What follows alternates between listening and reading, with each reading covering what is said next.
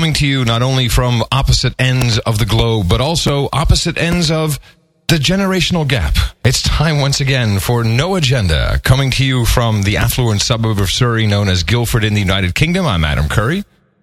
It's affluent, huh? Oh, hell yeah. I'm John C. Dvorak, coming to you from the less than affluent sections of Northern California. We're well known as the real affluent. People live, the real people. No, man, this is the salt of the earth is in Guildford, my friend. Yeah. So there might be some salt there, but that has nothing to do with the population. Hey, we didn't do our weather check. I've got a beautiful day. How you doing in San Francisco? It's kind of foggy, which means it could be really hot this afternoon. It's been very hot in the last few days. It was 100 the other day. Oh, crap. We've had some extremely hot weather, which always results in this fog. Now, whether or not it's going to burn off is another issue. No, it's been nothing like that over here, obviously. But it has been nice. We have a nice day today, a little bit of a breeze, a little bit of sun, a couple of clouds. It's nice. I don't know how you can see anything. You were partying all last night. Tell us about it. Yeah, so actually, normally we record the show around, probably around 5:30 p.m. my time, so about 9:30 a.m. your time on Saturday. And I'd already sent John a note and said, look, we've been invited to this party, and it's in Brighton, which is about an hour from here. Down south, right on the coast, which is famous for a number of reasons. I think one of them is there's some political conventions that take place there, but Brighton does have some pretty big historic significance. Actually, and there's a beach there. It's Brighton Beach. Correct. And you know what? The architecture and the beach, and interestingly enough, it being the gay capital of the United Kingdom, it has a very interesting San Francisco vibe. Huh. Yeah. It really does. When you look at, I didn't know it was the gay capital. Well, I don't know if it's the capital, but I think it has that dubious honor, and it does have a beach. Anyway, so this was a party that was being thrown by David Hill, who's the president and founder of E3 Entertainment. Basically, what they do is they provide all the entertainment for the big Thomas Cook vacation packages, which is kind of interesting because, that's everything from trips to Disneyland to the big cruise ships. And so Patricia and I were invited by Super Agent Keith, who and it was a charity dinner, so for two children's charities. So it's one of those things, kind of like a rubber chicken type thing, but let's go hang out, let's go to Brighton. Man, was it a gay event? Yes and no. I mean, a lot of like cruise theater, cruise line type theater stuff with dancers and can. And so, yeah, that was obviously some major camp aspects. And yeah, I guess it was kind of a gay event in a way, which usually can be pretty funny. I think the funniest thing about this was just our table. You have not met Keith Bishop, who we call Super Agent Keith. But he's tied into 20 years at the BBC, and he's been independent for a number of years, and so he knows everybody and knows everything about everybody. And he has friends like Mickey the News Agent, Mickey Kebab Knife, all of these shady kind of figures who travel in his circles, and some celebrities. Anyway, it was a very. Sorry? Sounds like a laundry list of personalities from the movie Goodfellas. Well, there was one thing, so it was, exactly, it does kind of sound, and it was a bit like that. And what was interesting is, one of these round tables where you sit with 10 people, and I'm sure Keith bought the table for, like £1,000 or whatever it is. And, you're kind of interacting with people, and then as the evening goes on, now remember, this is a first for us kind of in the British culture, as the evening goes on and the wine flows more freely, boy, things get kind of loose and pretty funny. And there was this one guy, Kevin the comedian, I don't know his last name. I do recognize him from several of those like stand-up shows that they have over here in the UK, very similar to the States on television. And at one point, he said, okay, here's what we're going to do. On the count of 3, we're all going to start laughing and like someone just said something really hilarious, and everyone will think we have the funniest table and the best place to be. And they all did it, and it was absolutely something that I think I will repeat if no matter where I am at one of these rubber chicken dinners. It's pretty funny because everyone looks over like, crap, man, I'm at the wrong table. I should have been sitting with those guys. It's like Woody Allen on the wrong train in Stardust Memories. If only I had seen it, I could comment. Oh, yeah, great movie. That's a movie you should see. It's a lot of people believed it was the swan song to the funny period of Woody Allen because it was about all the other movies he did previous. It was actually a lot of people, including myself, think it's one of his best movies. You got a copy? I'm sure you can rip one for me, or do I have to actually go through the process of finding it? We'll talk later. So, but anyway, it was really nice. The most amazing thing is Brighton, just in general. I was completely blown away. It's a rather large city. Has fantastic, it's only 25 minutes from Gatwick, which is interesting because where we are is also 25 minutes away from Gatwick, but it's on the sea. It has, a lot of entertainment, nightlife, etc. It has a fantastic pier. It has an old one that is still kind of decrepit there in the sea, which is, I think because it's protected, then they don't get rid of it. But the new one is just amazing, which is very much like a Coney Island type of pier. I believe that Gordon Ramsay did one of his kitchen nightmare shows. He did. I'm sure he must have. There must be a ton of places for him to work on in his management skills there. But it was really nice, and honestly, after just driving down there and being around there, driving through it a bit, Patricia and I were like, we should consider moving here. I mean, it's like there's no difference from London, except here's actually, it appears to be still very British. The architecture is exactly the kind that we like, which, as I said, is kind of like that San Franciscan, but also London terrace houses. You've got the sea, you've got a beach, you've got Shoreham Airport 10 minutes away, which is good for Daddy-O. Gatwick 25 minutes away. It's like, that might be an option. Why don't you do it? Well, we're looking. In fact, it was funny because I said to Patricia, as I was making my tea before the show, I said, okay, hon, I'm going to go do the show. Is Christina home? No, she's out at Liz's house. Okay, could you please, not surf, and I'll just close your email? And she's like, oh, great. I just had my cup of tea, and I was ready to sit down and look at real estate in Brighton. Okay, well, I guess I won't then. One of those jobs. I guess I won't. Yeah. Well, we can't because we can't both use the internet at the same time for bandwidth intensive applications if one of them is Skype. You should get a second line. I put an order in months ago with Virgin, which is the Virgin Media. They bought NTL, the cable company, and formerly known as NT Hell. And nothing has changed in that regard. You can't get them out. You can't get them out here. Maybe in December. It's like, okay, I'll probably move to Brighton by then. How's the connectivity in Brighton? Have you checked into it? Because I know that one of the reasons you wanted to move in further was to get better connectivity. I have a feeling it's going to be a hell of a lot better. I mean, compared to Guildford, Brighton is big smoke. I mean, it's major. It's a real. It's a metropolis. That's what kind of blew me away. I'm sorry. You think you can get more house for your money? No, I think it's going to be about about equally as expensive. In fact, the vibe is from the people that I spoke there. It's like everyone from London is now moving here, keeping a pied-à-terre in the city, of course, for when you have your West End show. But no, I think it's in general, real estate here. They're predicting the papers now that there's going to be a 9% decline in prices overall, 40% decline in actual property sold. So that's good. Yeah, the buyer's market. That's when you buy. I think I'm going to wait just a little bit longer. I don't think it's quite there yet. Because meanwhile, of course, the interest rates for mortgages are going up. How crazy is that? Yeah, it's one of those deals. What do we call it? Stagflation. I see it everywhere now since you taught me the word. Stagflation, a classic. Almost. So in fact, so how was it? Let's go back to the party. So you said this party had fireworks and everybody was plastered. Yeah, it was. Well, yeah, it was. Very British. And Patricia and I don't really drink, a glass of wine. But then near the end there, so everyone went outside on the balcony, and there was fireworks, and it was a nice little display right off the beach. And then everyone went back in and just started to drink and dance. And I'm like, hey, dude, it's like midnight, and I'm tired. I got an hour to drive back, and I'm not going to sit around here and drink anymore. And I mean, you just see people kind of melt away. But I'll tell you, the British, when they drink, they're funny. I mean, no, by the way, they're funny when they don't drink, but they're not annoying drunk. They're just nicely drunk, and well, that seems to contrast with the Irish.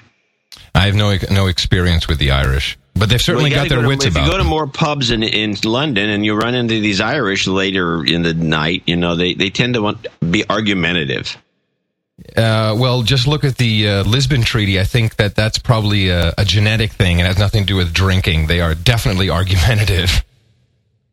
So while we're on the topic of the Brits, did you see by the way, if you get a chance, my blog posts that are up now, which, of course, by the time people hear this, they'll miss it, but check the weekend stuff. So Martha Stewart was banned from going to... Yeah, I read that. To England because she, was busted in the U.S. for that ridiculous insider trading scandal. Yeah, I guess she's a threat to society over there. They can't handle her. She's going to come in there and corrupt the public. Well, probably, but I guess the law here is they don't hand out visas to convicted criminals.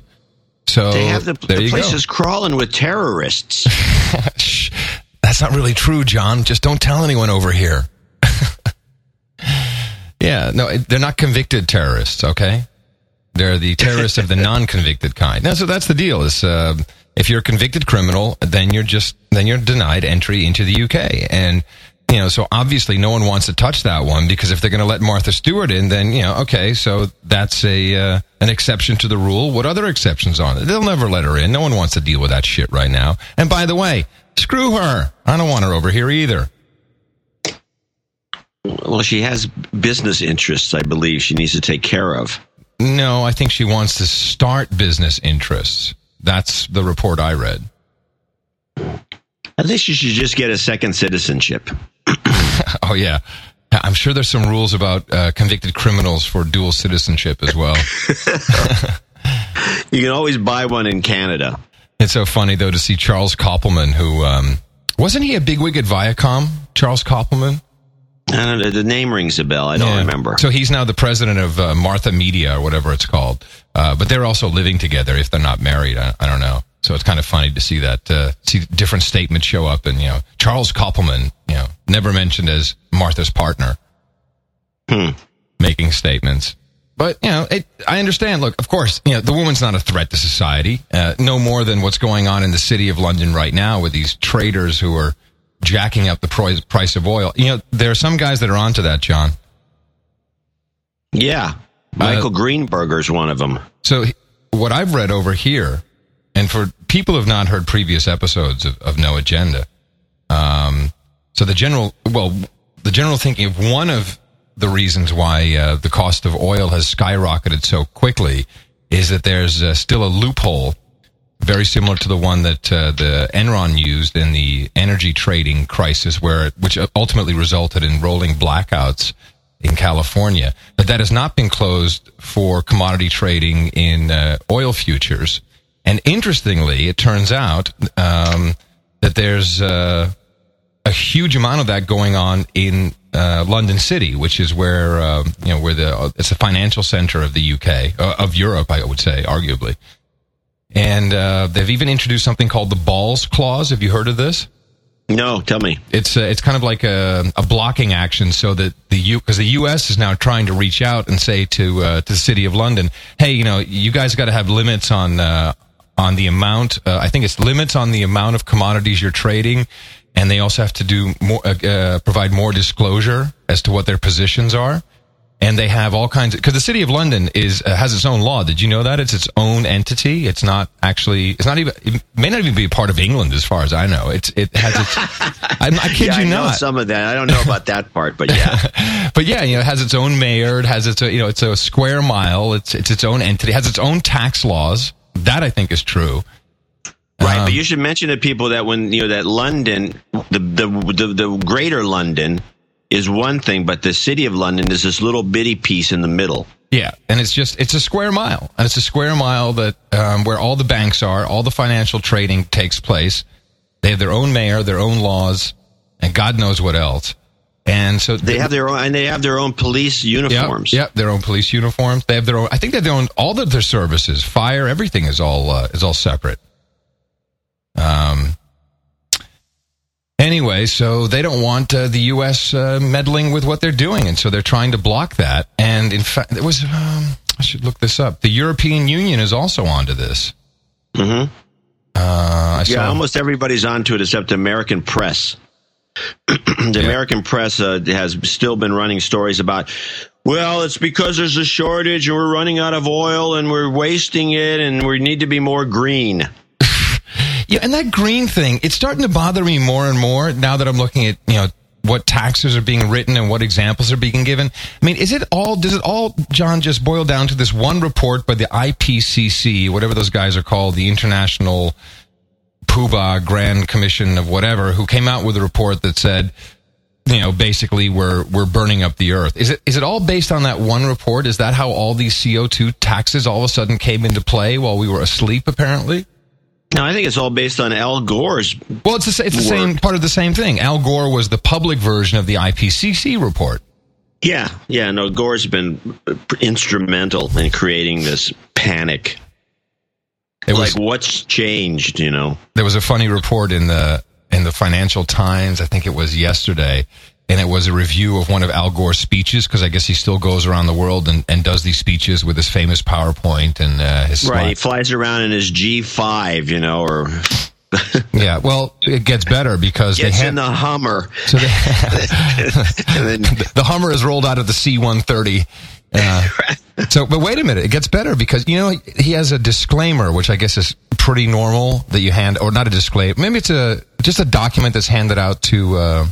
I think it's like a non-disclosure, isn't it? Well, actually, it's part not. It's not really non-disclosure. Won't let I know this for a fact. He won't let the media right listen to this stuff. But what it says, it's part disclosure, where he says that he discloses that he represents several investments in firms in green technology, etc. And basically one of those forward-looking statements may not represent, etc. So it kind of sounds like what he's doing. He's going around, he's saying, we're all going to die, but invest in these companies who are trying to keep you alive. Yeah, I think there's a requirement for him to do that. I think there's an SEC requirement because he has interests in all these things he's promoting. Yeah. And there's some, it's like that. It's like those crazy statements you see in the bottom of certain kinds of press releases. Yeah. He's just covering his ass, basically. Because he's doing that, I guess. Yeah, well, he's a shill for his, he's making money. I mean, he went, left public life, basically worth a couple $1 million. Now he's worth $130 million or something like that. Really? Yeah, he's really worth a lot. But it's not. But it's got to be from the speaking engagements. It's and from the investments. It's not from the movie. The movie doesn't make anything. No. The movie was just a promotional tool for his other stuff. Right. I mean, basically, the movie was what would you call an advertorial for all practical purposes. Well, it's an outrage. It's an outrage. I'm outraged. Well, but I'm pissed off. I'm like. I remember when this IPCC report came out. I was there when Al Gore presented the movie for the first time at the Kleiner Perkins CEO retreat in, what is it? I'm thinking Pebble Beach, whatever it is. Not Pebble Beach. Anyway, it doesn't matter. I was there, and I'm looking at this like, oh, okay, that's interesting. And then I start reading a bit of the controversy about the IPCC report. And all of a sudden, you turn around and it's like there's tax increases in petrol and everything you can imagine, all for this greenhouse. I'm like, well, that happened pretty quick. Yeah, we go from 0 to 100. I was too busy building a company. How dumb was I? Imagine the public just running around like chickens with their heads cut off, waving their arms about this stuff. But without even really, there's there's lots of ulterior research, but no one ever does anything with it. And by the way, how come people can predict how we're going to burn up within the next 100 years? I'm obviously just editorializing. I know where you're going with this line. I was hoping to use this line myself. Well, here it comes. They can't even predict the fucking weather for tomorrow. Exactly. That's what I want to know. They can't predict the weather for tomorrow. Neither can I, by the way. I can do 6 hours. I can see some systems where you can reasonably predict when and where it's going to hit. But, 10 years, 20 years out? I mean, no way. And I'm just talking wind. I'm not even talking temperature. Well, the other problem that we've noticed is that anyone who comes up with any counter argument whatsoever, no matter demonized. Yeah, they're demonized. They're shouted down. It's amazing. In fact, I get the biggest kick out of it. I think it's hilarious because the public, we post a lot of stuff on the blog about this. We have both sides of it because we have an interesting, well-rounded group of bloggers. But the funny thing is that it always gets a bunch of comments because people are coming in out of the woodwork about this, thinking it's a scam. And then the other one saying, well, and then you have the true believers, and you have these two guys shouting at each other. But to tell you the truth, I think the public is pretty much split down the middle on this, and they probably more on the side of being skeptics than being true believers. I think that's actually a minority. I think it certainly warrants a little bit more investigation, or just a little bit more, because there are some obvious questions. And before we just continue with all of this taxation, and there's so much tax that everything you do, there's a CO2 tax on it. I'm like, that can't be right. CO2 tax, I love it.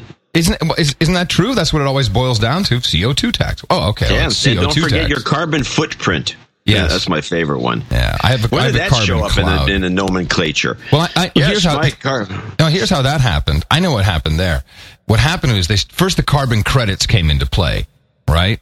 So you could offset your carbon usage. So to offset your carbon usage, of course, you had to have a calculator, and there's a million of these on the internet, and they all give you different answers, by the way, that calculates your carbon usage, i.e. your carbon footprint. I think that's the genealogy there.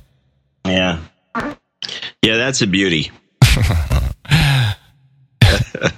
Well, I don't want to seem skeptic. I consider myself fairly adept at marketing strategies, but this one here is way over. I mean, this one's beyond.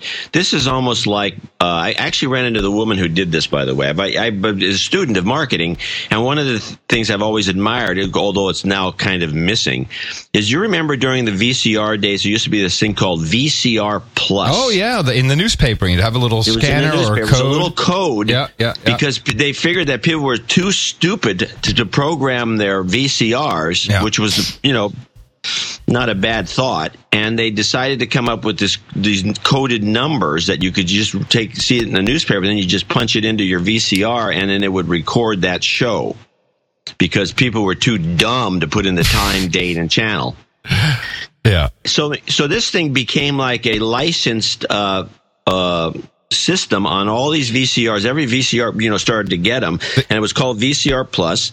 And then the newspapers all ran the numbers, and it was amazing to me. So I finally tracked down the woman. There was a woman who dreamed this whole concept up, who is a marketing person.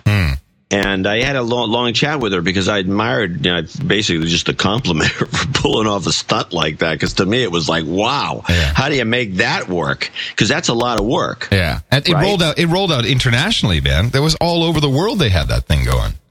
Yeah. Of course, once somebody, I don't know what, it just died. I don't know what the licensing fees were. I actually would like to get a hold of her again to find out what she thinks happened that would kill it completely. It's gone. I think what happened is there were too many channels, too many cable and satellite channels coming on board, and there was no effective way to get the information. That could be. Yeah, but the whole thing was a formula. It's the channel, this and that and the other thing. But anyway, I think it was also because I think the Dish Network and the DirecTV, they all have different channel numbers, so the numbers probably wouldn't work. So how does that relate to the? Well, that's what I think. That's where I think the same kind of thing with carbon credits, carbon footprints.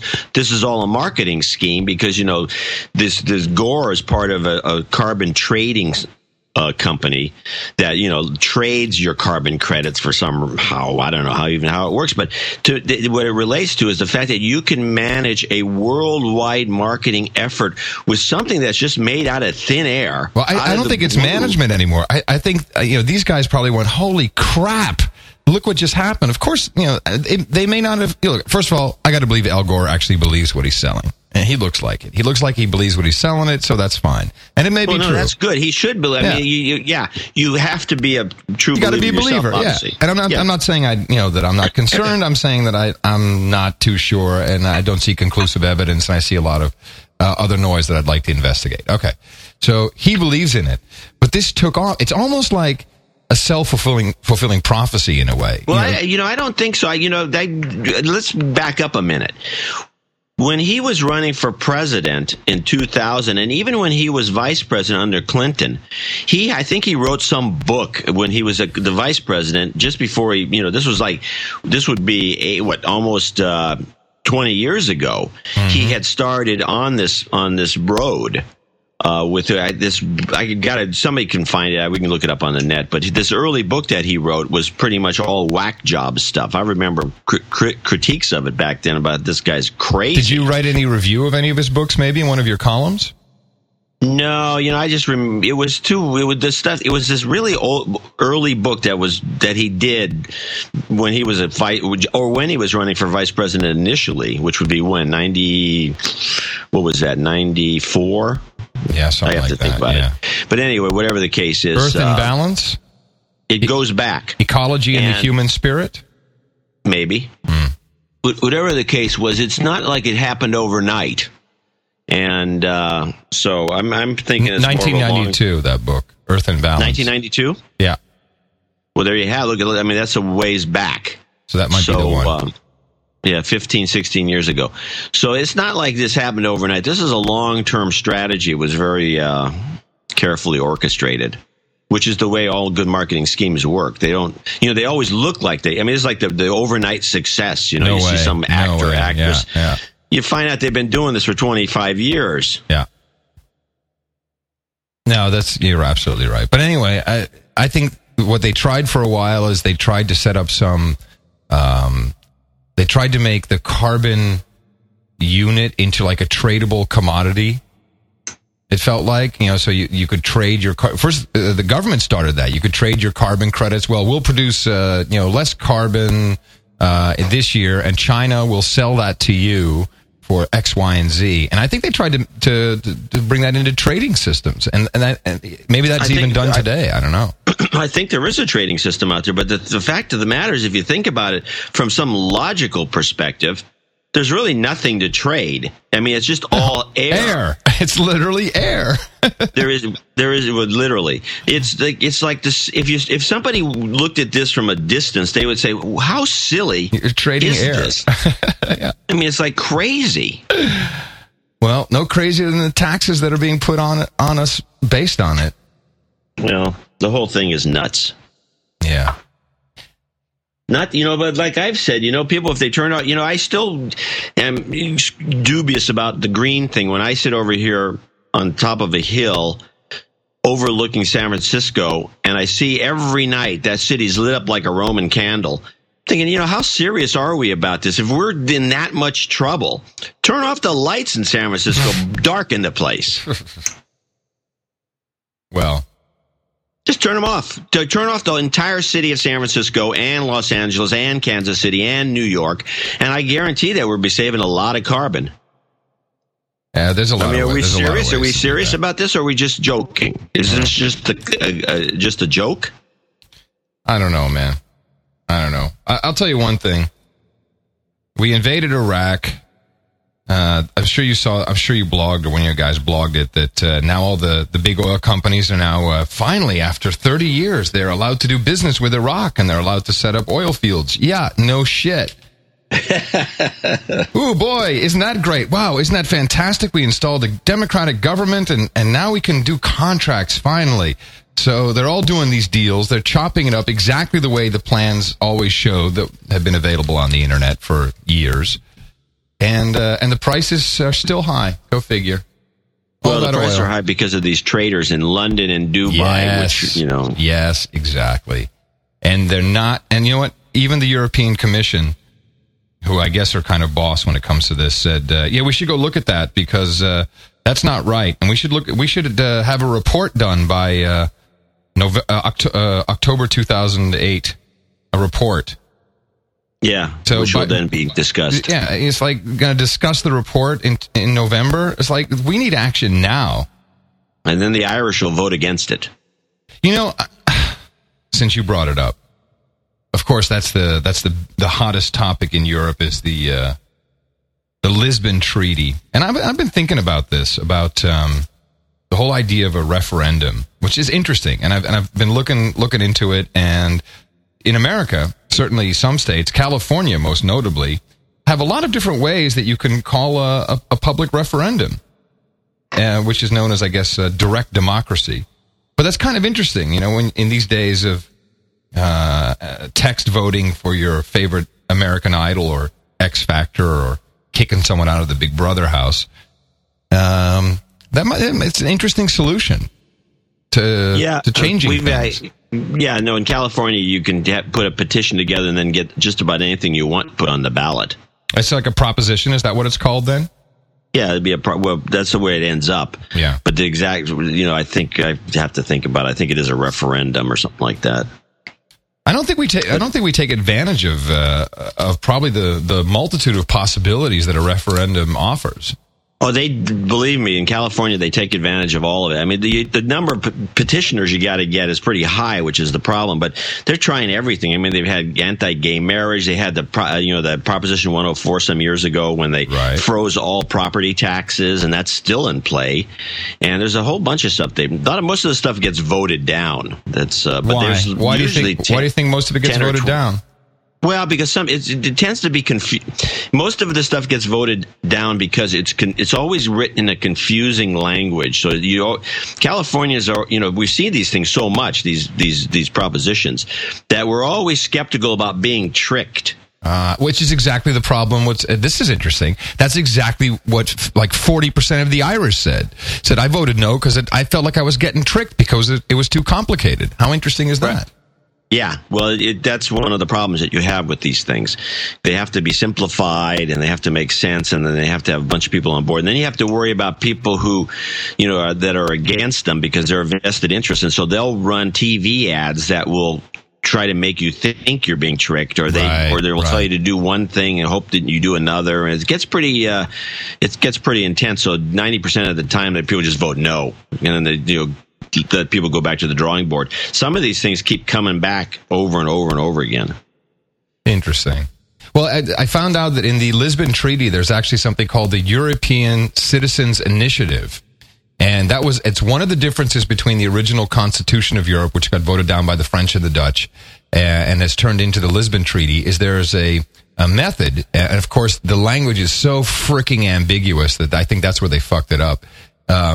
If you have 1 million signatures, and of course doesn't specify if that's written signatures or electronic signatures, etc. If you have 1 million of them from enough significant member states, which of course is not defined, then you can put legislation before the European Commission, who then can you can invite. That's the language. You can invite the European Commission to put a legislative move towards European Parliament where a vote would be taken, which I think is a pretty good move, except for the whole invited bit. It's like it shouldn't be an invite; it should be mandatory. But it's an interesting move, just in Yeah, it sounds. You're right. It sounds pretty wimpy. For one thing, 1 million signatures has got to be a problem. No, I think that's easy. I think that's really easy. Well, yeah, if it was electronic, it would be. But what if you have to actually people sign things and then check? And one of the things they do here is that they actually go over it has to be a signed thing, and then they check. And John, here's where I got him. The Eurovision Song Contest, which is a European Union initiative, has been since the inception of the European Union in, I think, 1950, is done by SMS text voting. So if it's legal enough for the Eurovision Song Contest, then surely it's legal enough for the Lisbon Treaty. I don't know about. What's legal about the song contest is just a TV entertainment show. It's not like anyone's legally binding, or anything that would be trust. It's a huge economic impulse if you win the contest, and it's like the Olympics, and the contest is in your country next year. I mean, it's all bullshit. I'm not defending the Eurovision Song Contest. I'm just saying that I think there's an argument to be made. Let's say that they allow text voting. The EU would fall apart if they allowed text messaging petitions. Because people would be petitioning them for everything. Because you could probably get, if you get on television for 10 minutes, you could probably, initiate something. Yes, I'm liking that, John. That's my point. I'm liking that. That sounds like a good idea. Of course, they'd have nothing but 100 petitions a month. Yeah, you're right. It's probably pretty funny. It would be great, but that's not. Yeah, well. But remember, you have to do it from significant number of member states. So that may mean that you have to get. What does that mean? Does it mean 10? Does it mean all of them? What if it means only one person from each one? I mean, can you have like 1,000,000 or 999,000 from one country, and then like 10 from here and 10 from there and 10 from here and 10 from there? That would be all of. There's one proposal that's out there for what they call the fundamentals is it would have to be from a minimum of 4 member states, which probably means 4 different languages, 4 different campaigns. Not trivial, you do have to put some effort behind it to get it done. But I think it should be possible, It would be kind of interesting. There's a lot of people doing it already. They're treating it as law already, and they're putting together all kinds of campaigns for trying to get their 1 million signatures. I think you're overlooking something. Okay. You're overlooking the fact that the EU is created to kind of repurpose Europe as a fascist state, not so they can be pushed around by the public. I posed that exact language to a minister of European Parliament earlier this week, and I said a colleague of mine in the United States says it sounded like a fascist state takeover, and his literal answer was, I wouldn't want to go that far. Which I thought was pretty funny. I'm like, okay. But it's I don't know. I mean, I'm looking at both sides of this, and it's to me, it's just absolutely fascinating. And I'm discovering that I'm a closet politics junkie. It's particularly these days where you can download anything, read any parliament member or commissions member speeches, voting records. It's fascinating to look at this stuff.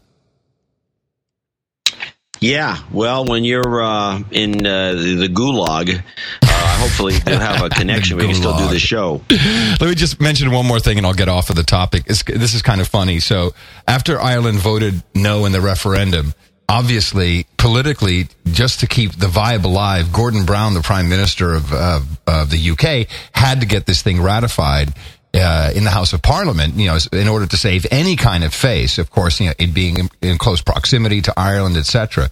So they ramrodded this through. The Queen signed put her signature on it, which means now has royal assent. And they're acting like it's all been ratified, but it hasn't, because there's this guy, he calls himself a Eurosceptic, Stuart Wheeler. You gotta look this guy up. He's 72.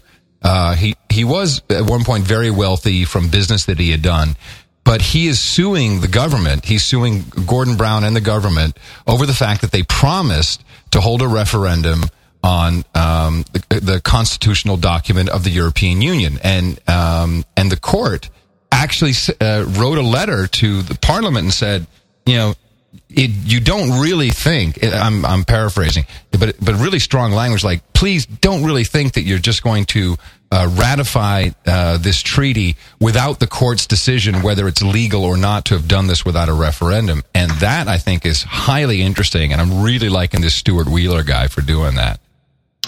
He's my hero.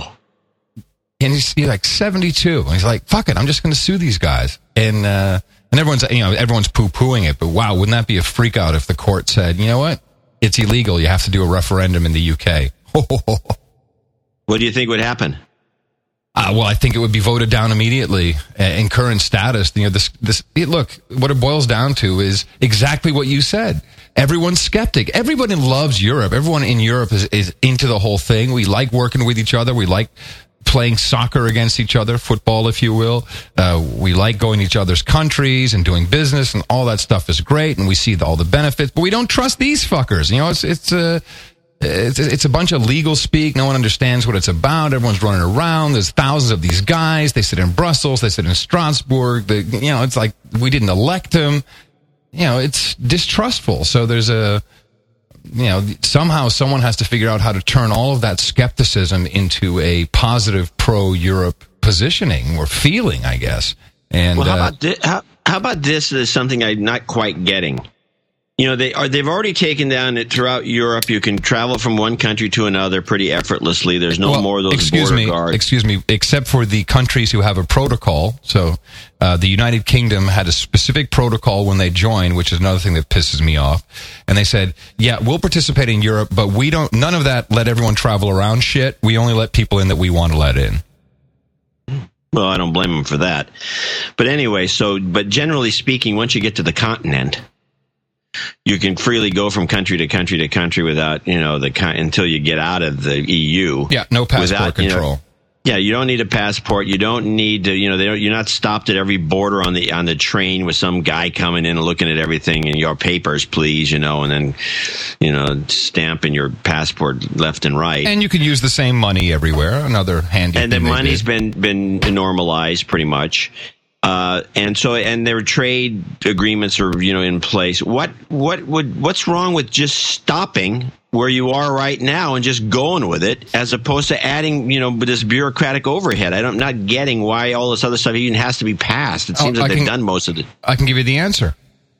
Good. Because that question has been posed directly, and here's the answer that Barroso, the current president, gives. He says, it's for immigration policy.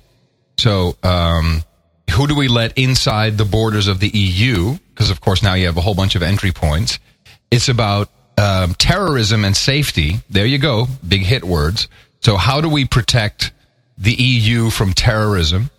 And it's about financial stability, which is, of course, the central banking and where a lot of the distrust is right now. So it's for those. Oh, and, of course, the universal human rights. And that's what it's about. It's about those main things. So let's go over these issues. Let's start with so right now, anyone who wants to come into the EU, it's a free pass. Is that what they're saying that they're worried about? I mean, right now, if I'm a terrorist coming out of Pakistan, let's say, from an Al Qaeda camp, I can go move right now into Hamburg effortlessly. No, I think what they're saying is that there are inconsistencies. Every country has its own policy, its own security and anti-terrorism measures. They want to harmonize all of that so everyone's working off of the same playbook. So yes, I think that you can easily enter one country or enter. Look, dude, I can fly from almost anywhere and land almost anywhere and get in. Okay, it's all kind of academic anyway. But you think you can fly in from Pakistan? Yeah, I think these things are. Look, it's not hard to get into any country unless you're going through the main airport. Yeah, it's going to be a little more complicated. But that's really what it's about. It's about harmonization, about each country having, it's all about databases too, John. It's all about sharing the information, which is a huge point. No one wants, their government to share, the personal data of their citizens with other countries yet, and unless they really understand what's being done with it. So that's what it is. It's all about. In a way, locking down the global borders of Europe. That is certainly one of it, and I can see where if you want to have that kind of uniform protection, you've got to set it up, and it's got to be legal. So I wonder if Martha Stewart can get into Paris. Well, I'm sure that she. Well, who's the? Remember the photographer? What was the filmmaker who married the 13-year-old? What was his name? The American? Roman Polanski. Polanski, yeah. By the way, I would recommend, before we even talk about Roman Polanski, anybody out there to find a copy of the documentary that had just been finished about this case. Yeah, where were you? I heard you talking about that somewhere. Was that on Twit again? Yes. No, I don't. Yes. Well, maybe. Yes. The technology show. Yes. Whatever the case is, I would recommend people watch this before they make any comment, because it turns out to be a little more interesting a story than we're led to believe. Yeah. Anyway, but the point, but he wasn't, So the answer is yes. I think it's easier to get into one country depending. I think Martha Stewart could probably get into Amsterdam, no problem. She could jump in the back of my plane. I'd land that bitch right here. No problem. Well, she couldn't jump in the back of your plane because you're taking off from England. No, I'd be in Amsterdam. Oh, yeah. Okay, then you could go over to, and so you could fly her in if she wanted to get. Absolutely. Not a problem. So maybe that's what she should have done. She should have gotten her. She should have just gone to France instead of England directly. Got on the channel. Because remember, England has their own protocol. They get to deny whoever they want. To go through. Okay, but she could fly in on your plane. Yeah, it would be illegal, but she could get in. That's my point. Oh, okay. It would not be a legal process. So when you fly into England on that little plane of yours, you don't check into anything. You just fly in. You're like, Adam Curry coming in. I'm landing, and then you land, and that's it. I'm glad you asked. No, you have to, as one of the only, in fact, the only country in the Union, you have to fill out what's known as a GenDec, a General Declaration, and you have to send that in 24 hours before the actual flight takes place. The inbound flight takes place. Now you can land at a number of airports where they have passport control. So if it's 10 minutes from where I usually land is Biggin Hill, you land there, you show your passport, and then you can go wherever you want. You can take off again, fly anywhere you want in the UK. So if you have a field that doesn't have passport facilities, like Fair Oaks, the one that I use, you fill out the General Declaration, you send it off, the tower faxes it to the authorities. But dude, it's like, it's not like they're there. By the way, they are there often to check, but certainly not every single time. I mean, on a Friday or Saturday, yeah, they're almost always there because that's when everyone's going off to France and coming back and forth, and they're checking all kinds of things. But during the week, no, I've never had anyone check on me. So Martha should get a hold of you. No, absolutely not. So then there's the other one, John. So it all comes down to, I think really the financial one is the main one. It's all about the European Central Bank. It's all about the numbers, keeping inflation in check, keeping the GDP numbers in check. They're all set targets. They've been that way for many, many years. So that all the EU countries are trying to keep their economies balanced, and that's what it's about. And it's not a bad thing, Yeah, no, it's not a bad thing except for the fact that I don't think that the Germans should be telling the French how to make cheese. So let's go back to this Martha Stewart thing. It has nothing to do with cheese. It does, and when it boils down, I guarantee cheese is going to be involved. So let's go back to the Martha Stewart thing.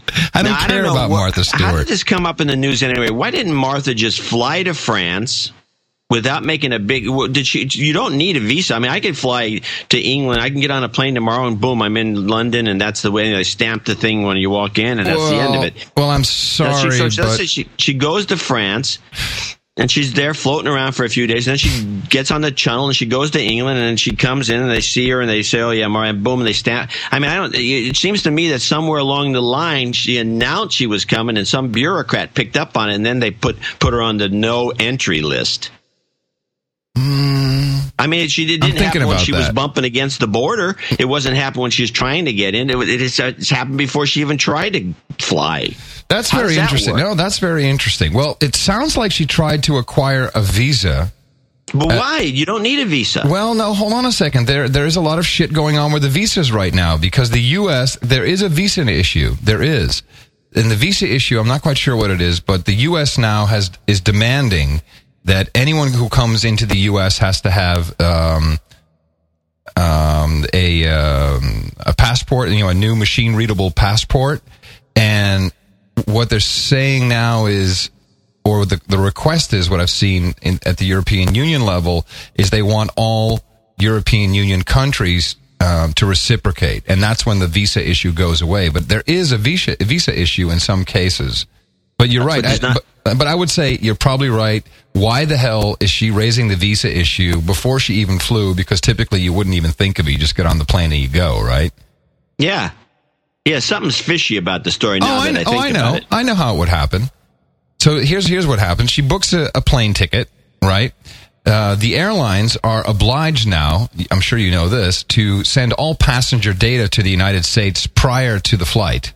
Right. This is in fact, I've written about this on the blog, and they've actually added some new provisos. We're essentially very similar to the way it was in the Soviet Union, where you can't get out of the country without, permission. Yep. It's almost, it's an exit kind of situation. We have exit restrictions now. Wow. In fact, there's two articles on the blog that ran this on Saturday or Sunday. Let me read you the headline. Dude, we are so living in a science fiction movie. Well, I mean, it's just the Soviet Union. It was the same way. People, just get used to it. Starting today, you may not travel around the country as you can't even go around the country as an anonymous American anymore. Americans who prefer to fly without showing ID will be turned away by airport security beginning June 21st. Blah, blah, blah. New policy, blah, blah, blah. And then we get the Martha thing, which is a exit control. Yeah. You know what they're doing? I'm sorry. Do you have an article to read? Well, no, I'm just saying Martha Stewart's thing was I claim it's a version of exit control, which is what you had in the Soviet Union. That's why people couldn't get out of the country. And also all the fascist countries had exit controls, which I suspect will eventually happen with the EU, where you can't leave the EU. You can go all through the EU, but you won't be able to leave it without having the right papers. You'll love this one, John. So this is from the Surrey Times, okay? So Surrey is the, what do you call it? Is the part of England where we live. A mobile device that can be used to check the identity of suspects stopped by the police is set to be tested in Surrey. Police officers across the country will be using handheld fingerprinting units as part of a national pilot scheme known as Lantern. So what this thing is you'll get stopped on the street or a traffic stop or whatever. It's an electronic fingerprint reader. And, of course, the article misses the whole point. They say, well, so now all of a sudden, your fingerprint will be taken and then you'll be scanned. And then if you're wanted for anything, then they nab you. But, of course, the point is, and they even say it here. Hold on, I should read this. The mobile fingerprinting units work by electronically scanning a fingerprint, which is sent using encrypted wireless transmissions to a database. From there, fingerprints can be cross-matched against the 7.5 million prints held on file. So the thing that they neglect to point out here is, of course, that your fingerprint has just been scanned and it's on file. Yeah, right. So make sure you can get everybody's fingerprints in the system. But but that's like science fiction, dude. I'm surprised they're not taking the DNA from people as they walk by. They can just stick a thing in your mouth. That's happening all over the place, too. Baby's DNA is being taken. No, baby's DNA we already talked about this weeks ago.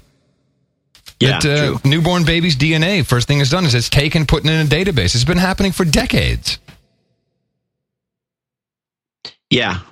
Well, this is just part of the whole. I don't know what the point is, to be honest about it. I mean, control issues obviously are part of it. I mean, it's like the exit controls. I mean, you just don't want people roaming around. But I don't see how it's beneficial to the economy or anything. It doesn't. There's some other thing going on here. Well, isn't it? Well, okay. So the conspiracy theorist in me says, well, of course, it's to keep you afraid and keep you diligent. Well, maybe it's just also to keep you voting for the right party. I've always believed that half of these things, all the surveillance stuff, is essentially to.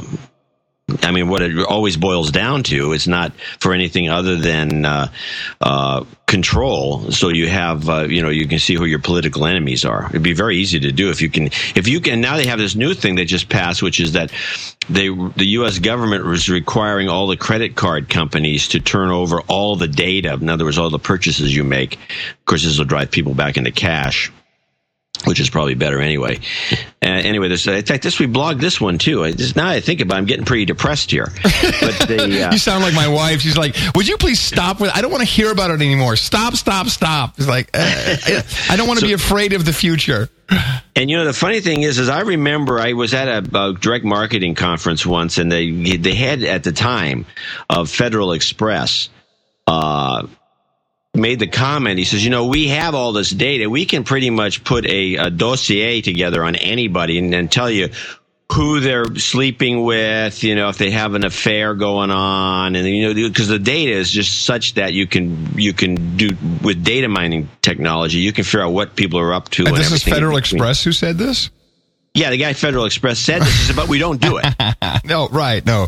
God, I'd hate to do that. But he said it'd be very easy to do if you wanted to. I mean, they do certain kinds of profiling, and I've mentioned this before, I think, on this show, which is they profile your spending. And it's always amazing to me because when I try, all of a sudden I'll show up in Korea, and, and then the computer sees, well, this is interesting, and it starts to track me. And so when I was in Korea this last time, I did 2 purchases in a row that one of them was a little sketchy. So they froze it, and then they opened the account up, shortly thereafter. But they're always worried. They look for certain patterns that they think are suspicious. And I've challenged people to do this, and people have written me back saying they've done it, and it does work. And it's the following process: you take your American Express card, and then you go and buy 2 tanks of gas in a row with two separate, purchases. Boom, you buy 2 separate purchases right in a row, one, then another. And then you go to a locker, a Foot Locker or someplace and buy a pair of Nikes. And an iPod. Your card, or that would probably do it too. It doesn't take much, but then your card is frozen right there. And the guy from Federal Express actually is the one who told this group about this particular process. And he says it's, what it is that as soon as somebody steals a card, like especially a kid, the first thing they do is they fill up their tank, and then they fill up their buddy's tank. Their friend's tank, yeah, of course. And then they go buy tennis shoes. He says this is a standard pattern. Yeah. So people have actually done this, and look at your. I'm sure you have a Costco card or something like that. They're totally giving you the biggest discounts on buying stuff that you want, and they're totally locking you in. Those guys have more data on you than Federal Express. Well, at Costco, you have to use a credit card generally. I mean, you do because you always No, but I'm talking about the incentive cards, the membership cards, stuff that you get special discounts if you present your card. I think, here's the point. If the U.S. government now is requiring all these card companies to give them all their data, well, you've got a powerful way of profiling anybody. You can tell what party they're voting for. You can tell what stock they're buying. You really see a lot of what they're up to, and then you can use it for crowd control. So surely our credit card companies are denying this request? Oh no, they're they're all over it. It's no problem. What, they're gonna hand it over, really? Yeah, well, the government wants it, you do it. This is like the latest thing. They just the House, the Democrats or spineless Democrats have passed the bill that says that the FISA bill. The bill that says that the telephone companies can give up all this data that they were legally required not to give up through various privacy laws that were passed specifically aimed at the telephone companies. And so they've been given a free ride that, no, they won't be prosecuted from, But how did that happen? I don't understand how that happened. And I see some severe disappointment amongst Obama supporters because what I understand is he, in effect, endorsed it and said, go ahead. Yeah, he signed off on it. It's fine with him. How about Ron Paul? Tell me he signed against it. Oh, of course he did. We don't even have to ask, do we? But how outrageous is that? This was a huge debate. We've got him. We've got him by the balls. And what happened? How did that flip? Yeah, probably because of people having these dossiers. I mean, this is the reason that the government tries to get as much information. They probably have, the goods on everybody. If once you get all this data, especially credit card data, you can, intimidate anyone. So is this Visa, MasterCard, American Express, Discover? I mean, all these guys, they're turning over our credit card data to the government. That's a fact. Well, now? I don't know that they've started yet, but has been passed. A law. Let me see. It's a law. Yeah, well, let me find it. It was on the blog. I don't know if I blogged it, to be honest, but I might have. That's an outrage. The trouble is the blog is getting to be kind of nutty. But the world is going nutty, John. That's what's happening. Yeah, there's the domestic spying one. What is happening? But and then here's the danger. So I'm one of these schmucks who smokes a couple joints. I go to YouTube and Google and video, talk about it, and I start watching these videos about how it's the evil banking families who are taking control of us, and we're all going to be, essentially we're already living in the Matrix. We're enslaved to our homes and cars and jobs. And is it really true, or is that just all perception? Well, I mean, I think it's going. I mean, it's a trend. I don't think it's true at all. So I'm not. Well, yeah, but I'm not sitting here sweating. No, but God, now what next? Yeah, but imagine you were going through. There's 500 million people in Europe. Imagine you're going through those feelings, and then all of a sudden, here's all this language that shows up and all these documents, and fuck no, that doesn't sound right. Well, that's why they got to take the public out of the picture. Yeah, but how do you do that? How do you do that? Well, they're doing it. The EU is showing how to do it. They're leading the way. I mean, except for this little thing that happened in Ireland, the EU is showing us how to do it. You just put in a bunch of people not elected, like you said. Here it is. It ran on June 19th. Senate Housing Bill writer requires tracking. Oh yeah, this was slipped in to another bill into a Christopher Dodd bill. Senate Housing Bill requires eBay, Amazon, Google, and all credit card companies to report transactions to the government. Oh, my God. This is I ran this under underreported news. Nobody's really talking about this. Hidden deep in Senator Christopher Dodd's 630-page Senate housing legislation is a sweeping provision that affects the privacy and operation of nearly all America's small businesses. The provision, which was added by the bill's managers without debate, of course, would require the nation's payment systems to track, aggregate, and report information on nearly every electronic transaction to the federal government. And by the way, they're all electronic transactions now. My God, this is fantastic. Yeah.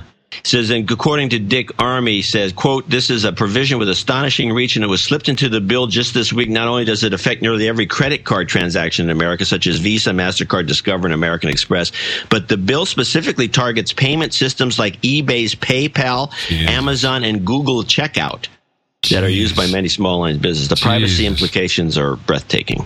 So wait a minute. Meanwhile, of course, nobody's writing about this. Now, this was a part of what bill specifically? The 630-page Senate housing legislation, Christopher Dodd's big bill. Oh man!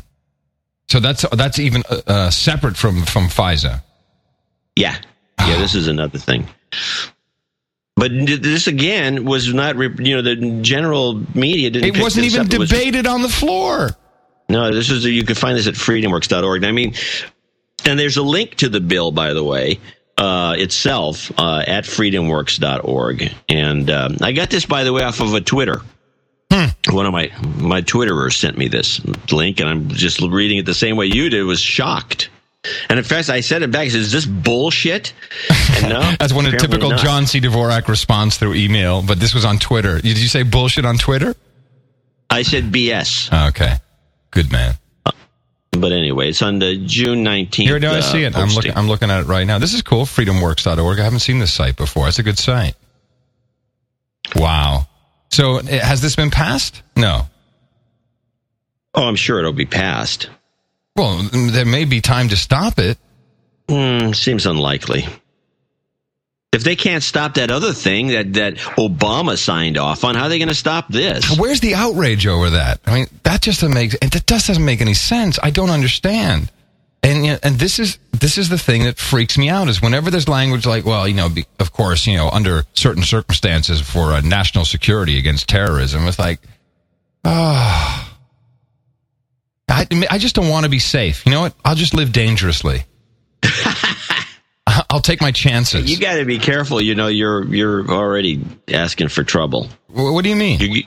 Well, I mean, for one, a friend of mine who lives in Cornwall can't get into the United States anymore because he was a musician who was arrested for smoking pot in the 80s or the 70s, and he can't get into the country now. John, let me tell you something. People like me, they snuff him out in a huge public way. They don't pester him with little shit like that. because they know that it'll only fuel more. I'll become a martyr. They don't want that. Martyr. I finally get my 52 virgins. No, man, they don't want that. But you know what? Well, you haven't been arrested for anything anyway. No, I haven't. But let me say, John, I really just don't care. When's the day they're going to stop people from coming into the country who have parking tickets? It's going to happen. It's going to happen. Or they make you pay the parking tickets before you can enter. Dude, that happens in Holland already. That happened to me 20 years ago. You show up at the Dutch border. This is pre all this Europe stuff. And they literally made me pay parking fines on the spot before they let me in the country. Wow. Yeah, that's a while ago. Well, they can get back to that any minute. That's a good way to collect parking tickets. You know what they've done here in the United States, which is really interesting, is they've privatized all these parking, like in San Francisco. Yeah. It's not run by the city. It's run by a company. Mm-hmm. And so they're not accountable to anybody. Dude, this is happening all over the world now. Now in Amsterdam, you can park paying with your GSM phone.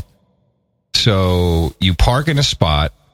You go to the little meter thingy. It gives you a code. You SMS some code, and then it's paid for. Of course, handily, they know exactly where you were at what moment and how long. And of course, that data is safe, just like your credit card data.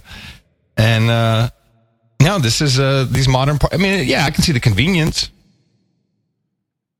but that's convenience. They shouldn't be charging for parking anyway. I think the parking thing is that, parking was never meant to be a profit center. It was meant to keep traffic moving. So you'd have, like in France, they had the blue disc and all these things where you just, they say you'd be making an agreement, you'd be out of there in an hour or so. And then you would it's like a shared resource. Yeah, but now it's like in San Francisco, especially around the Mevio offices, it's so funny because the meters, which by the way they're all empty. I have photos of this. Nobody's parking there. They park a mile away because you can't park there. It's 25 cents for 5 minutes. 5 minutes? Yeah, the meters right out in front of the office are 25 cents for 5 minutes, and all around there's 25 cents for 5 minutes. By the time you load up to have like 15 or you've already blown the first 5 minutes. And I don't even see and if people actually use these parking spots, these meter boxes would be so full of quarters so quickly that they would be clogged and you wouldn't be able to use them at all. I mean, the whole thing's a joke. So do they process the fines? Is that how it works? They collect the fine money as well? And it's $50, by the way. And they collect that, these commercial companies? Yeah. You're kidding me. So it's not like a city thing. It's an actual commercial company thing. Yeah, and that's why the prices have been jacked up to the extreme, and the fines are extremely high because you can't really fight it. You could go through the court system because there's still there is a way to protest, but nobody can. That's not going to happen. You might as well just forget it. Hey, John, and so it's like you're a smart guy who I have in high regard. So obviously, we get the government we deserve. So what do we need to do to change that? Well, the first thing you can do is stop voting in guys like Gavin Newsom, who's obviously behind this thing. I mean, these mayors, these do-good Democrats and these phony baloney Republicans, both parties, are full of crap. They're obviously in bed with each other. They wouldn't have passed that thing where Obama's in on it. And, it's just ridiculous. We got to find alternative people who aren't crazy. And the problem is if you look at who runs the political spectrum, like in San Francisco, you have these nut jobs running against 2 or 3 people who have some creds, and the guys with the creds are the ones who put these 25 cents for 5-minute parking meters in. I mean, you can't win. I think it's hopeless, actually. Oh, no. We've got kids, man. They got to grow up in some kind of society that's better. There are little towns around the country that are okay. In fact, there are places where there's no parking meters. So you're promoting separatism. Well, just get out of these places. Yeah, they want to exploit the public that way. Screw them. I don't do business there. I mean, I don't see why anybody does business in San Francisco with these. You can't even park to visit one of these companies in that area where there's the 25 cents for 5 minutes. I mean, if you had to do business there, there's no way without spending like $20 for parking or 10, depending. If there's a baseball game, it goes to 40. You can't do business there because you can't park. Yeah, but that's easy to say. And there's no the public transportation is a joke, and especially in San Francisco. I mean, the whole thing is ridiculous. Yeah, so no wonder nobody wants to do business in San Francisco. But people still do business. That's where money is made. It's with every metropolis. If you want to make a living, you got to go there. We have to fight it. We have to get out of these cities that are onerous like this and do business elsewhere. You can do plenty of good business outside of San Francisco. I don't know. It's hard to get people. It's hard to get staff. The location of the Mevio offices was certainly determined by what type of people, what type of personnel we wanted to attract. You could have moved to Alameda for that matter, because half the people that work at Mevio live in Alameda or in the East Bay. Interesting. Yeah, I guess we could have. And Alameda's amenable. They got a bunch of, that's where, MySQL guys are in Alameda. There's a whole bunch of companies in Alameda. And they don't have these onerous parking meters and all the rest of it. I'm surprised they don't have, they keep wanting to charge. It's $5 to get across that bridge. It's unbelievable. It's not San Francisco is not a business friendly city. People should reject using it as such. I was looking at a little more meta level in San Francisco, obviously, when I'm asking that type of question. There's even restaurants in that area south of Market. In fact, the one place we like to go, which is Fringal. Yeah. The French place? Yeah. I mean, you can't, they have, if you go there for lunch, the meter maids are flying around. They're trying to get you. Seriously. Yeah. It's becoming a game. Lunch. Yeah. They're trying to get you. Damn them. Out to get me. So that's it. That's our recourse, huh? We got to vote better people in. Yeah, there is no recourse. The recourse is rejection. Yeah. Well, we're not doing a very good job with a lot of things happening right now when it comes to rejection. No, I think the public has been cowed. They've just been so beaten that they just don't care. But that's sad. I feel really bad about that. Well, I mean, I just think it's a fact. Yeah, that's why I think it's been going on for a while. Of course, it's been going on for a while, and television and the whole Britney Spears, Lindsay Lohan, distraction culture is rampant, and everyone loves that because let everyone be occupied with all that stuff. And meanwhile, you're paying 25 cents for 5 minutes of parking, right? In a meter that half these. I don't know what the deal is with these meters. Well, this does come back to what we talked about at the very end of last week's show, where you said that you didn't even say no offense. You just offended me outright and just said, "Look, you don't matter."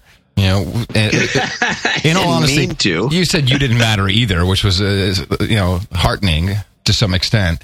But still, I got a lot of response from people on that, and they said, it does matter because you guys, you and I, John, we open people's eyes to other stuff, and they do become aware. But it just seems like there's no action. It's a lot of posting. We're posting a lot.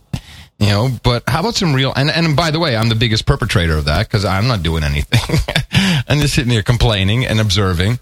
Yeah, that's the two of us. I mean, I think we serve a useful purpose for the system because the system needs to blow off steam, so it keeps people that they think at least people are complaining, at least people are noticing, which is part of a really idealistic version of a kind of a fascist system, as opposed to the old Soviet style, where if you were a protester, if somebody says something bad against Putin, for example, you end up in jail. That's interesting. It turns out this is better. This works better. People get to blow off steam. They don't change jack shit, but at least they feel better about it because they complain for a little while. Yeah, but the joke of it, of course, we still have more prisoners than they have in Russia. But in Russia, they know better than to say anything. Yeah. Yes. And 70% are black of the 10% of the population that's incarcerated. Yeah, well, it's the Latinos are trying to catch up, the ones that are coming in from Mexico. It's a race. So, but the point is that. So it's true then. Look, I'm just trying to round this off. Yeah, it's true. So we're truly fucked. That's it. The system needs guys like us. Yeah, but how can guys like us change something? Can we motivate anyone to do something? No, we can't even get somebody to pay us a dime. Let alone save the world. Right. We get no money from the No Agenda show, and we can't get in. I won the pretty hopeless. Last night. They had a raffle, and I won a 3-day Disneyland Paris trip for a family of 4, including Eurostar rail transportation. And I was, really? Yeah, and Patricia and I were like, we have some other plans, and we can't really, take a whole bunch of vacations because, it's like stuff is busy at Mevio and et cetera. And I said, well, why don't I give it away on No Agenda? And she said, well, that won't work for anyone unless they live in the UK. I was actually thinking about giving that away and trying to. Well, it's probably there's also different kinds of laws about giving stuff away. But if you want to give it to somebody, say I could bring my kids over there and we can all go with. We can do it. I'm going to give it to you. Why not? Because you don't make a difference in the world. I want to give it to someone who's really making a difference, not just the hot CO2 you're emitting, my friend. Well, then maybe you should find. We should create a gifting. We should find somebody that's worthy, and then give it to them. Well, that's a good idea. I bet you that would make a lot of money. It would be like, I don't know about that, but it would be like the Nobel Prize. Okay, sure. The Nobel Prize. Nice. Oh my God. There was a documentary here on Friday, speaking of Nobel Prize, about Bill Gates. So I guess Bill is really on his final farewell tour. At least that's the way it's being. He was over here. He met with Gordon Brown. Everyone's saying this is his big farewell, his swan song, and now he's going full time into the Bill and Melinda Gates Foundation. Yeah, he's working for Warren Buffett now. Yeah, exactly. And the commentary from, I believe, John Battelle, because I interviewed 2 people. Battelle, which by the way, I didn't find to be the best 2 people to interview on the subject of Bill Gates. Battelle and some other journalist who I've seen on the net with an R. Can't remember his name. It might pop up. And according to Battelle, all that Bill Gates wants is a Nobel Peace Prize. That's what it's all about. He'll do anything to get the Nobel Peace Prize. That's a good I like the theory. It's interesting, isn't it? Yeah, it could happen. Yeah, it could happen. Why not? Well, maybe they got to give it to somebody. They might as well give it to him. He needs the money. Maybe it should. Well, yeah, he's given his fortune away. Anyway, those are on the interviews that he's doing with the BBC are on YouTube, and they're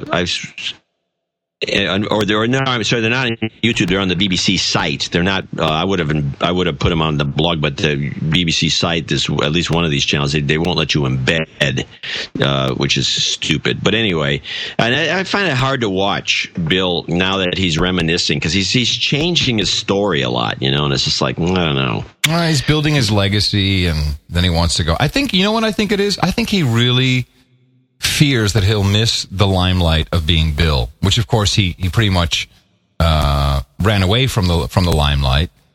But I think he's going to miss it. There's something about it that he's struggling with internally.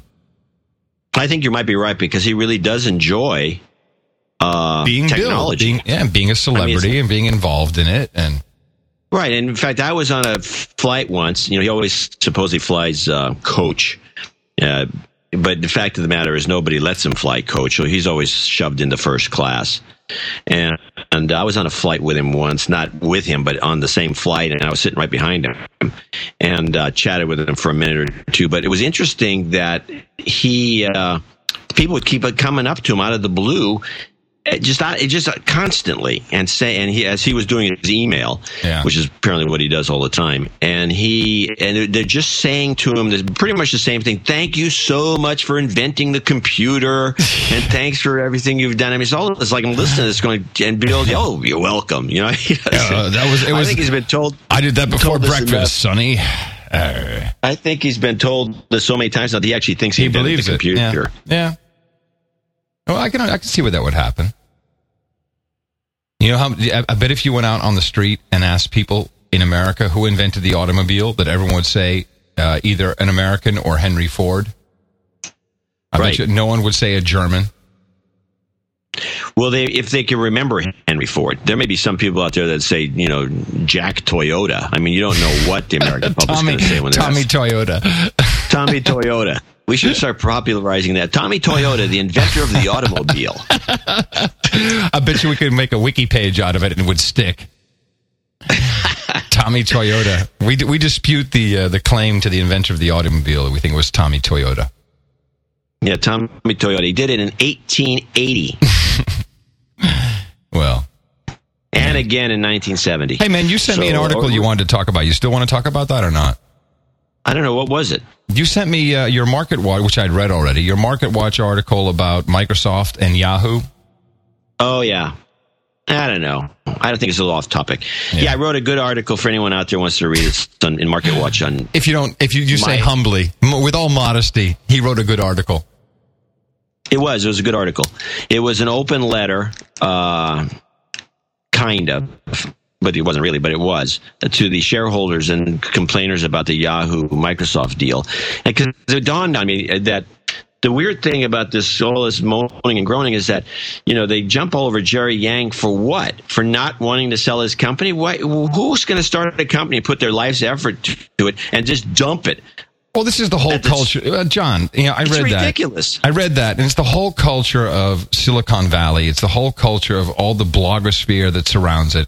It's all about, the only thing people get excited by these days is who's buying who or who's investing in who. There's almost no love for the technology itself anymore. The minute something cool comes out, instead of like, wow, this is freaking cool, you get, they could strategize with this company and then probably insert ads this way, and then they can ramp it up and they'll scale and they'll be sold off to Google. Yeah, I know. That's all that seems totally to count. A Silicon Valley thing. I mean, people in Michigan don't think like this. No. But why did the media get all over it? I mean, the whole thing was triggered to me by a friend of mine who wrote something. I'll tell you why, John. Let me answer the question before you tell me about your friend that wrote something, okay? The reason why is because talking about Yahoo being sold to Microsoft is a hell of a lot more exciting than talking about boring old credit card data that's being given to the government, okay? That's the bottom line. Well, there's that element. In fact, they don't even talk about the boring credit card data at all. That's the real... Yeah, because they're all following the Yahoo-Microsoft merger. Well, it's becoming, now that you mention it, it's essentially a version of Britney Spears. Thank you. Now, my point exactly. It's all porn for the masses. Absolutely. That's what it is. And we crave it. We freaking crave it. It's all we want. Actually, the funny thing, Market Watch editor, I said, well, because I've written about Yahoo, Microsoft numerous times. And I said, can we do one more thing? Because I got this open letter I want to write, and it says apparently these readers can't get enough of it. I was just going to say, I'll bet if you wrote an article, and the article is Yahoo poop-a-poop-poop Microsoft, and the article had 18 words, and you repeated them constantly, and three of them, three sentences was like poop, it would still get huge numbers because people are just looking for that shit. They just want to read poop about Microsoft and Yahoo. In fact, why don't you put Microsoft... Here, try this. Microsoft, Yahoo, Britney Spears. I bet you it's going to be the best read article ever. You can do it, John. I bet you somehow you can relate Britney Spears into the Microsoft I should Yahoo. do a posting on the blog where the headline is Microsoft Yahoo Britney Spears porn. No. Leave off the. No, see, you're going too far. That's like your April Fool's joke. You went a little too far on that too. You might be right. Do it subtly, but somehow, you know what? Screw it. Work in Amy Winehouse. That's more sophisticated. Okay, I thought she's passé already. No, man. No, she's still hot. Work in Amy Winehouse somehow into a Yahoo Microsoft story. I guarantee you, most views ever.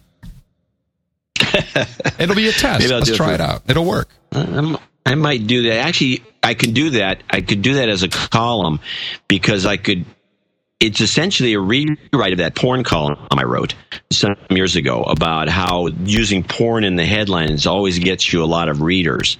And essentially the column was, it had porn in the headlines, but it wasn't about porn. It was about the effect of using it in the headline. I could probably do the same thing here. Yeah, but that's too easy because porn, it's just too easy. I'm not going to use porn. I'm just saying I could use an Amy Winehouse Microsoft Yahoo Yeah. And probably and it's essentially the modern use of the word porn. Yep. It's been updated.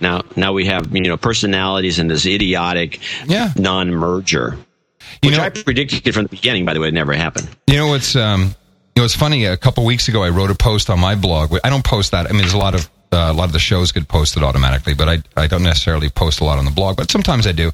And instead of, I can't remember exactly what it was, but let's just say it was Microsoft Yahoo. And instead of putting Microsoft and Yahoo, I did Microsoft, then a plus sign, and then Yahoo. And I got so many more search result hits from that just by putting a plus sign instead of using the word and. It was significantly interesting. Huh. So I think it should be Microsoft plus Yahoo plus Britney. Maybe even do an equals after that, just to fuck with people. In fact, that's going to be the title of this show. That's exactly what it is. It is Microsoft plus Yahoo equals Britney. There you go. That's going to be the title of this show, by the way. Okay. Microsoft plus Yahoo equals Britney. That's a good title. You watch. Through the roof. Donations will come pouring in. Donations. We don't even have a donation thing set up. We're too lazy. I'm not. Yes, exactly. We're just like everyone else. We're insignificant and lazy. We're insignificant and lazy complainers. Lazy, and we complain about being lazy. That's terrible. We're horrible. Keeps us off the street. That's We're the worst case example. Hey, don't you have to do? Kids don't this. Kids don't be like this. Yeah. Don't you have to do Twit today? Isn't that coming up? Yeah, that is coming up. All right. But I'll be talked out. So that's good news for you. I love it when you go. In fact, you always bitch about my doing Twit. You're always complaining bitterly. It's not. You know what? If anything, it's promoting, dude. What are you talking about? I'm promoting it. Yeah, I promote this, and Leo now mentions the show, which is a plus. It took him a while. Yeah. Based upon your conversation on Twit last week, I saw a lot of postings of people saying, "Man, they don't even pay Dvorak anything." We don't pay you a lot, but we do pay you something. I mean, come on. No, I wasn't talking about getting paid from me. No, but that's how people doing the No Agenda show. I know, but that's how people interpreted it. They interpreted it as in you don't get paid at all for anything. I don't get paid by anybody. I'm actually living on my mom's money. That's a horrible thing to say. That's nasty. So the point is that, no, that was a misinterpretation. I don't know. People should listen more. I don't even know that they associate. I didn't know anyone even associated this show with Mevio. Now, you would be amazed to find out how poorly, not just how poorly I think people listen to this show in particular, but really maybe how poorly we communicate what we're saying, because people really sometimes walk away with a very different impression than I think I have about what we said on the show. And I'm like, wow, how did they pick that up? How did they get that angle from what we were saying? It continues to amaze me. That happens in writing too. I mean, a lot of my columns, I've had this happen. People say, how can you say blah, blah, blah, blah, blah, blah, blah? And I'm thinking, I never said that. And I usually send it back a note, because I do answer all my email. I say, look, pal, show me exactly where, and I'll quote from him. I say, well, where did I say this specifically? You tell me where that is. Yeah. And that's the last I hear from them, because it's these, I don't know, people read poor. I mean, you'd think that if we're talking about something, it would be clear, because we are actually saying it and they're listening, and it's harder to misinterpret. But the stuff that's written is even worse. Yeah. But, I mean, if you think you get people not understanding, you ought to see when you write something out, and then the kind of response you get from characters. Dvorak said blah, blah, blah, blah, blah. I never said it. It's unbelievable. And it's all more of the system steam-blowing process that we're proud to be a part of. It's weird to me that, sometimes it's almost as though people are looking for something. They're looking to project. I don't know what to project. Maybe they can't read. I think maybe the public's becoming illiterate. Well, I think that's probably a fact. I bet you there's data on that. Well, there might be. I'm telling you, it's distressing. I don't see how anyone can misinterpret what we say on this show. We're pretty straightforward about it. You'd be amazed. You would be amazed. No one's ever emailed you something that you said, holy crap? Not as much on this show as I get from when I write something. Yeah. Well, I can see where that would happen. But I don't write that much, because I know I'm not a great writer. And I certainly get misinterpreted whenever I do write something. So, well, you must get a lot of interesting input from the Daily Source Code. Well, what's which interesting, is a show, by the way, you don't plug that much on here, which you should. Yeah, I should, I guess. I think it's one of the original podcasts. It's probably been on the air more than anything ever. Since July or August 2004, to be more or less precise. So I just did episode 771, which I think there are people that are creeping up to, or if not, have certainly surpassed that number. And you'll get there too pretty quickly if you just look at the no agendas. Of course, I do this by myself. I don't have a producer. It does involve hours and hours of pre-production before I just do one show. I mean, it's like 2 hours of I don't just sit down. I got to listen to all these voicemail comments because it's really a show that I put together with input from everybody else. So everyone else calls in. I don't fully understand why you don't get an intern to help you produce that show, because I know the show is overproduced. It sounds like you have a staff of people doing it. But I know that you're doing it all yourself. But it seems to me that it might be good to train a couple of people that they would love to work for you. Yeah, I've thought about it. It's the problem is it's very organic. Yeah, and maybe I think that's part of the success of it is that I'm deciding what the agenda is. I mean, there's a million things, a million people that call in. I like the most challenging voices are my favorite. When someone contradicts me or is against me, that's my favorite part. But it's just I just need to hear it. The show is who I am, so I have to listen to all those things and be able to figure out where I want to take it. Based upon what's incoming. I just don't see how to do it. I've tried other people helping me out. It just doesn't work. Doesn't feel right, and then it becomes kind of a process. There used to be a guy. There used to be in radio. They used to always, used to have a DJ and you have a guy working the controls. And there used to be a guy, and I think they still have this type of personality, but a radio personality is called a combo man. And he would work the board. He would do all the engineering. He would do all the talking. He'd play the records. He'd do everything himself. Mm-hmm. And these guys are, usually in small markets because they couldn't afford to have two people working the same, Well, that's job. Exactly the point, John. That's how I learned to do it too. Do everything yourself. And then what happens is, the minute you get into a situation at a bigger station or there's more money, then you say, hey, man, I want a producer. That's all these guys do it. I want a producer. And then before you know it, you become complacent. You get laid back. You start missing stuff, because you got more time on your hands. It's not a good process for me. Yeah, okay. Well, that's fine. You should still have an intern anyway, at least getting your tea or something. True.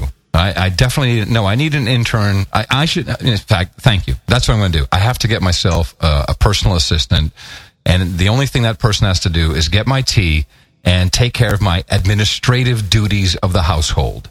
Because boy, that's the thing that really hurts. All those little things that just have to get done. It just takes away from all of the time for production. But production, I got to do it myself. Yeah, you got to do what you got to do, but you still need an intern. I mean, would you want someone scanning the stories for you for Tech 5? Wouldn't you feel like someone might miss out on something? Yeah. Well, I mean, the Tech 5 news scan, I believe, serves two purposes. One, it makes me keep up a little more than I normally do with the news.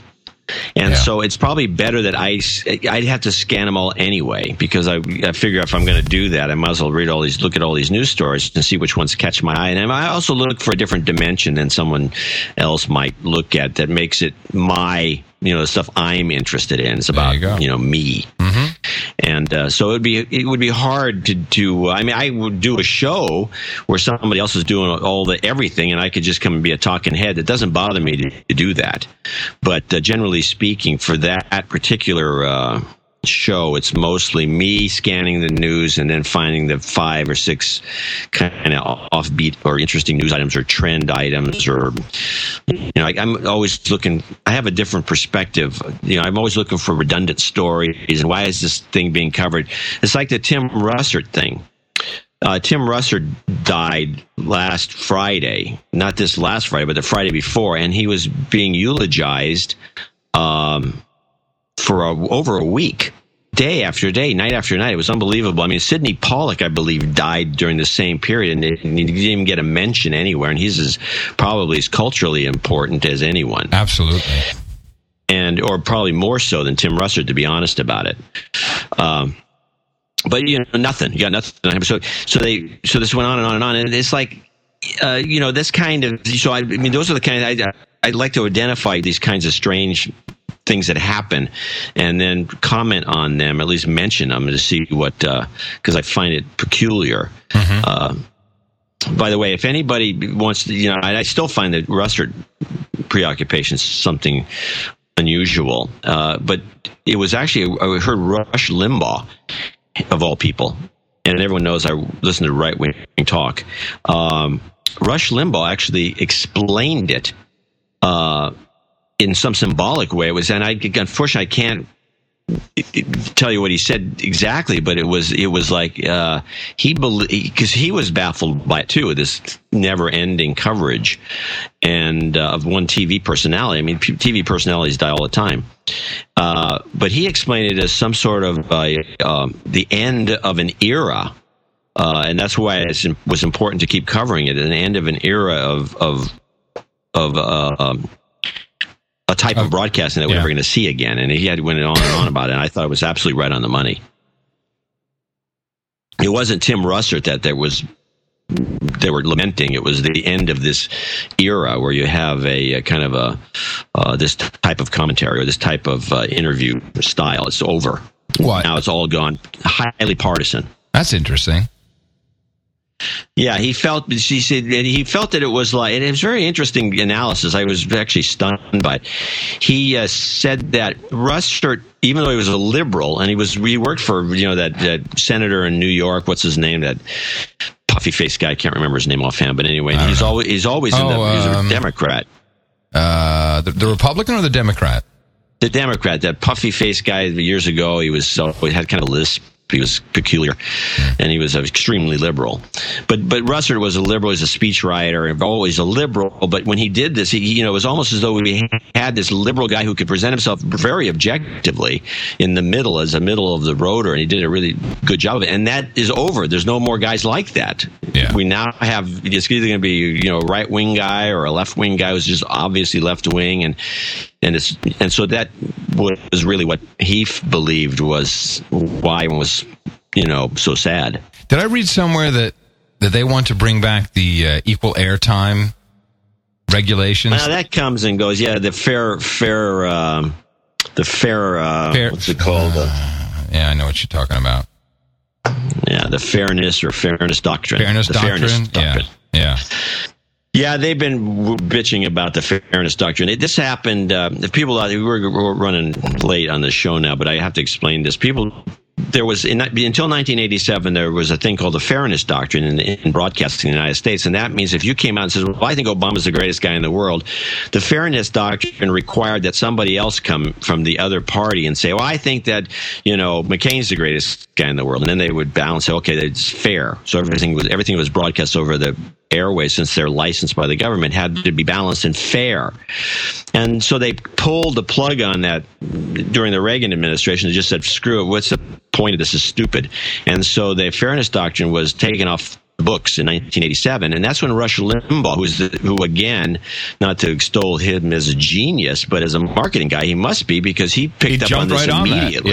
He jumped right on it. He was the first one. He's the one who actually established, biased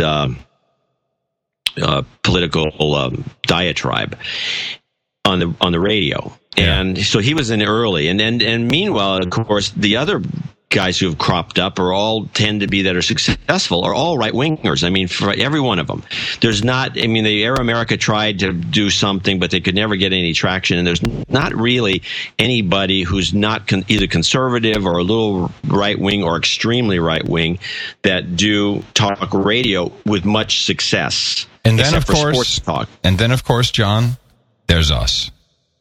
Exactly. Well, we're not licensed. No. But anyway, so they So now they're thinking, well, because they couldn't compete, literally. The Democrats can't come up with anybody that's either funny or, the joke of it, of course, is that they don't realize that they have probably more leverage with Jon Stewart and Stephen Colbert. Yeah. And they're on television.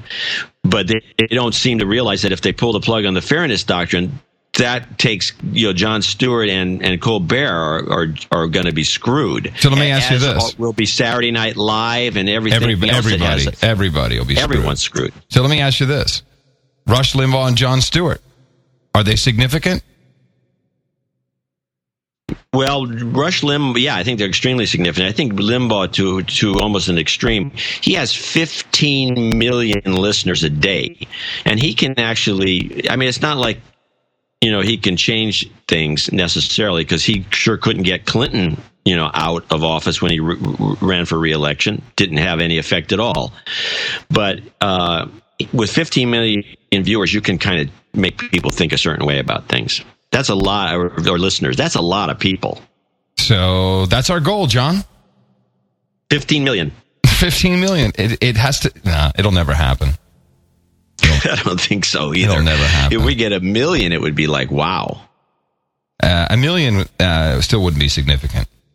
No, I don't think it would be. It wouldn't be significant in the true sense of the term, but it would be interesting. Oh, how frustrating it is. I think we could sell some ads. Okay. I'm done with you now. I got to go eat. 7:20. Every time I bring up anything commercial, you always hang up the phone. But I think No, not at all. It's just like we've beat that one. It's a dead horse. There's no money in this. Well, we should probably put up a donation button. I think that would help. You know what? Here's what it is. Here's how it works. If no one's going to help us out while we do this, then we're just going to take it to radio. That's the threat. Yeah, that would be, they wouldn't like that. No, we'd, of course, be seen as traitors and betrayers of new media. Yeah, and actually, this new media is better. Oh, it's totally better, because look at this. This show would not be on the air anywhere, ever. Yeah, especially not running 149. We got to stop, These man. poor guys who have to listen to the show. Oh, God. Even though, most of our listeners say, yeah, you can make it real long, because they listen to it back and forth on their car. They burn it to a DVD. But this is like, or a CD. You got to burn 2 CDs to Two CDs. Show. You know what I'm going to do? I'm even going to compress this at a lower MP3 bit rate than normal. It's just going to be such a huge file. Let's stop. Yeah, I think so. Let's see what people think about this length. How do you like that length, huh? Take them minutes. Yeah. Well, we'll see. We'll do this again. I know what. We'll do it again next week. Excellent. And we hope you'll join us. From the Curry Manor in the United Kingdom, I'm Adam Curry. And from still foggy Northern California, I'm John C. Dvorak. We'll talk to you again next week right here on No Agenda.